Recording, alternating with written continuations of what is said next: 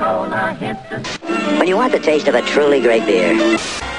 It's Thursday, June 2nd. You're listening to W3 Radio, your news weekly about the World Wide Web in under 10 minutes. I'm Michael Schofield. DRM is still coming to HTML. In March, the W3C threw out a non-aggression covenant which would safeguard people from some of the legal risk associated with building DRM into the open web. The controversy is chiefly legal. Opponents claim that since laws like the U.S. Digital Millennium Copyright Act, Canada's C11, New Zealand's Bill 92A, and accords like the European EUCD, the Central American Free Trade Agreement, and the U.S. Australian and U.S. Korean trade agreements make it illegal to tamper with DRM. Essentially, the open lawful development of the web cannot continue since, paradoxically, DRM is core to that development. As a W3C member, the Electronic Frontier Foundation has been long since involved in these discussions, intending to, quote, persuade the W3C that supporting DRM is a bad idea for the web, bad for interoperability, and bad for the organization. The EFF proposed, in its objection to the rechartering of the W3C EME group, a DRM circumvention non-aggression covenant in which W3C members agree not to sue anyone for circumventing the encrypted media specification or in disclosing any vulnerabilities therein.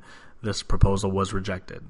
This means that the charter for the HTML Media Extensions Working Group, who oversee the encrypted media extensions specification, has been extended through September 2016. Chrome 51 introduces new tools to allow developers to work toward a less jank-inducing web. The Intersection Observer API lets you know when an observed element enters or exits the viewport. The Credential Management API is a new W3C spec that allows a site to interact with the browser's credential manager. And passive event listeners lets one tell Chrome that basically an event listener isn't going to prevent scroll. Facebook, Twitter, Microsoft, and YouTube are teaming up with the European Union to crack down on online hate speech. The internet giants signed up to a new set of rules designed to stop racist, violent, and illegal content from going viral. They agreed to review, quote, a majority of flagged content within 24 hours and, if necessary, they'll remove it. The companies also agreed to promote, quote, independent counter-narratives to fight hate speech, including content promoting non-discrimination, tolerance, and respect. The number of smartphone owners using ad blocking software has risen by 90% over the past year, according to a new report by PageFair, a startup that helps publishers get around ad blocking software, and Priori Data, which tracks mobile apps. The report suggests that ad blockers are popular in emerging countries because they help reduce load times and bandwidth use, thereby cutting spending on data plans. Sublime Text 3 is out. Neat. The Internet of Things is expected to surpass mobile phones as the largest category of connected devices in 2018. Between 2015 and 2021, IoT is expected to increase at a compounded annual growth rate of 23%, making up close to 16 billion of the total forecast 28 billion connected devices by 2021. After a rampage that left 14 people dead in San Bernardino, key U.S. lawmakers pledged to seek a law requiring tech companies to give law enforcement agencies a, quote, back door to encrypted communications and electronic devices, such as the iPhone used by one of the shooters. But now, only months later, much of the support is gone, and the push for legislation is dead. According to sources in congressional offices, the administration, and the tech sector, draft legislation that Senators Richard Burr and Dianne Feinstein, the Republican and Democratic leaders of the Intelligence Committee, had circulated weeks ago, likely will not be introduced this year, and, even if it were, would stand no chance of advancing. The short life of the push for legislation illustrates the intractable nature of the debate over digital surveillance and encryption, which has been raging in one form or another since the 1990s. So, I guess MySpace was hacked. Okay.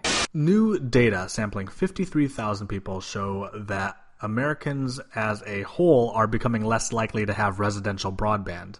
They're abandoning their wired internet for a mobile data-only diet, and if the trend continues, it could reflect a huge shift in the way we experience the web. The study, which was conducted for the Commerce Department by the U.S. Census Bureau, partly reaffirms what we already knew. Low-income Americans are still one of the biggest demographics to rely solely on their phones to go online. But now even people with higher incomes are ditching their wired internet access at similar or even faster rates compared with people who don't earn as much. In 2013, 8% of households making $50,000 to $75,000 a year were mobile only. Fast forward a couple of years, and that figure now stands at 18%. 17% of households making $75,000 to $100,000 are mobile only now, compared with 8% 2 years ago. And 15% of households earning more than $100,000 are mobile only, versus 6% just in 2013. A new Resize Observer API last edited May 13th, 2016 may mean that Element queries are closer than we thought. And in other API news, there is also apparently a payment request API last edited May 26th, which should allow merchants to easily accept payments from different payment methods with minimal integration. The spec reads that user agents will facilitate the payment flow between merchant and user. Cool. As of May 27th, following Chrome and Firefox, WebKit will block geolocation API requests in future releases, except over HTTPS. And lastly, Google will begin testing an alternative to passwords next month, and a move that could do away with complicated logins for good. The new feature is called the Trust API, and it aims to kill passwords not through one super secure replacement, but by mixing together multiple weaker indicators into one solid piece of evidence that, well, you are who you say you are. Among the pieces of evidence that Google suggests the API could use are some obvious biometric indicators, such as your face shape and your voice pattern, as well as some less obvious ones. How you move, how you type, how you swipe on your screen. Individually, it would be ludicrous to use any of those methods to secure web services. Even facial recognition, now built into many Android phones, is significantly less secure than a fingerprint scanner, according to Google's own metrics. But combining them can, the company suggests, result in something more than 10 times as secure as a fingerprint. The service will be open to third parties, allowing other organizations to verify your identity through the API. Initially, banks will use it to verify customers logging in through Android, but, quote, by the end of the year, it should be available to every developer.